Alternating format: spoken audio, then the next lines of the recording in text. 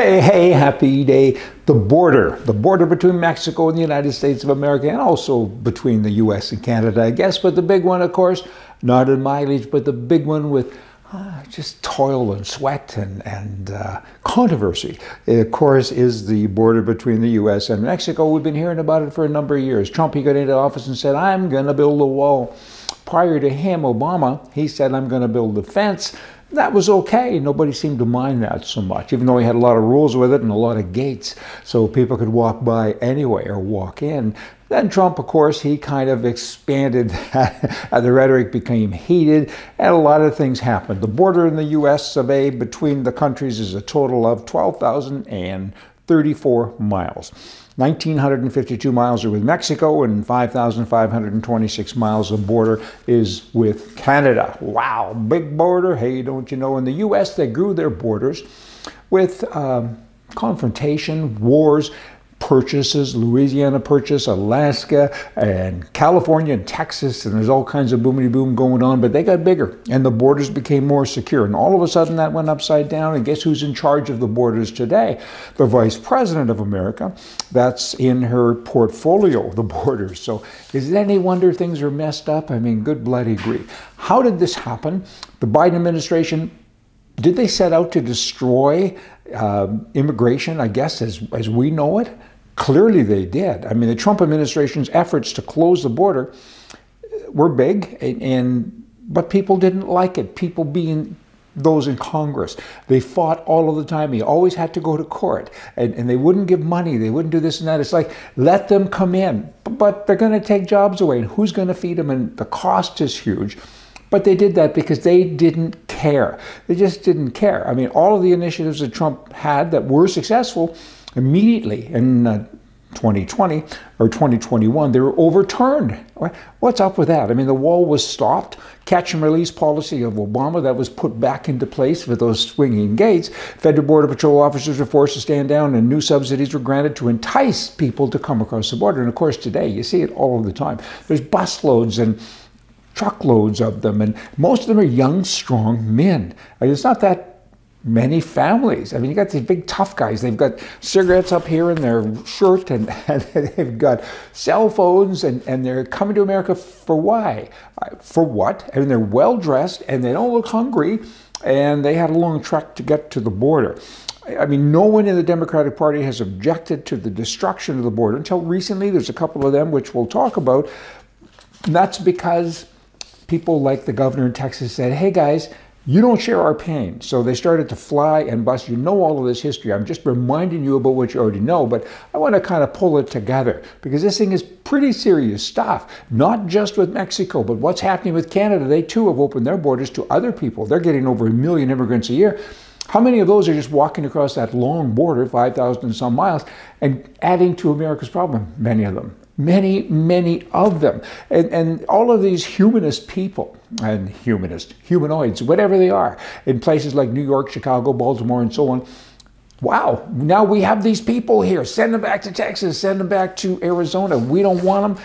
Come on. You got the New York governor there. She's a communist through and through, right? She's so far left, she's got to really work hard to even stand straight. And this girl now says, and this is racist, she's getting rid of all these people. Half of the hotels in New York City are occupied by immigrants. Illegal immigrants. We have to use that word. A lot. Illegal immigrants, right? This is amazing. And she says, if you're going to leave your country, go somewhere else. Don't come to my country. Isn't that what Trump's been saying? And this girl, she's not like Trump. I mean, and then you got the mayor, another socialist in New York City. Go away. 25,000 students, at last count, are illegal. And they're crowding the schools, and they're getting paid from the federal government. Wow. I mean, how do you fix this? Well, firstly, don't vote Democrat.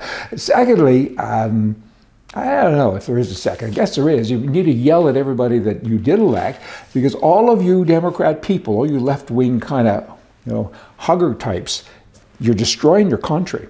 I mean, Chicago, they're setting up these military-style tents because They too have nothing but issues, right? The hotels are plugged and with illegal people, and the illegal people are paying the bills, and the legal people, they're starting to riot. They're saying, what has happened here? Don't do this to me. I mean, you know, Trump has this thing. He says, I'm going to round them up, like me in 2024, and I'm going to round them up, and I'm going to send them back.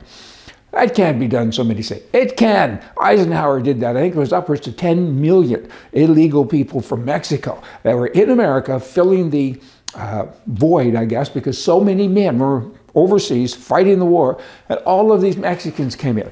He's the one that actually coined the slang term wetback.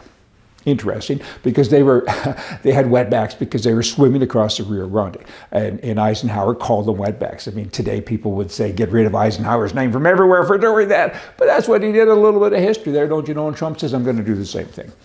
I hope he does. He needs to kind of get back. I mean, I have a special interest in this when I watch it because I'm Canadian. And I went through the program to get my immigration status in America. Complicated. I mean, it took me years. It cost tons of dough. And you have to tell them where you live from the time you were born and so many other things. You have to have a medical.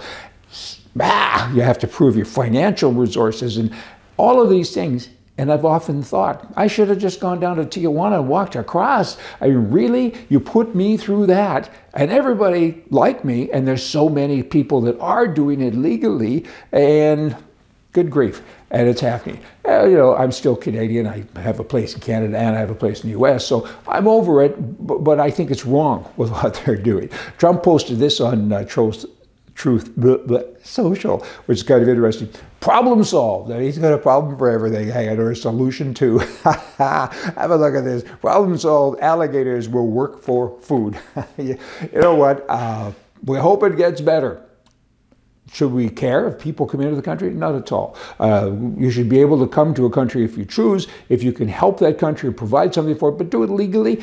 You're breaking the law. There's tens and tens of millions of people in the United States. I was thinking, almost said Canada. Canada has millions of people that are coming in there as well. And the prime mistake there, he's just bringing them in. And why? I mean, it's like having 10 kids and half of them can't get jobs and they're not eating really well and they're mad and crabby. And what do? You go out and adopt more? It's not responsible behavior. Hey, see ya.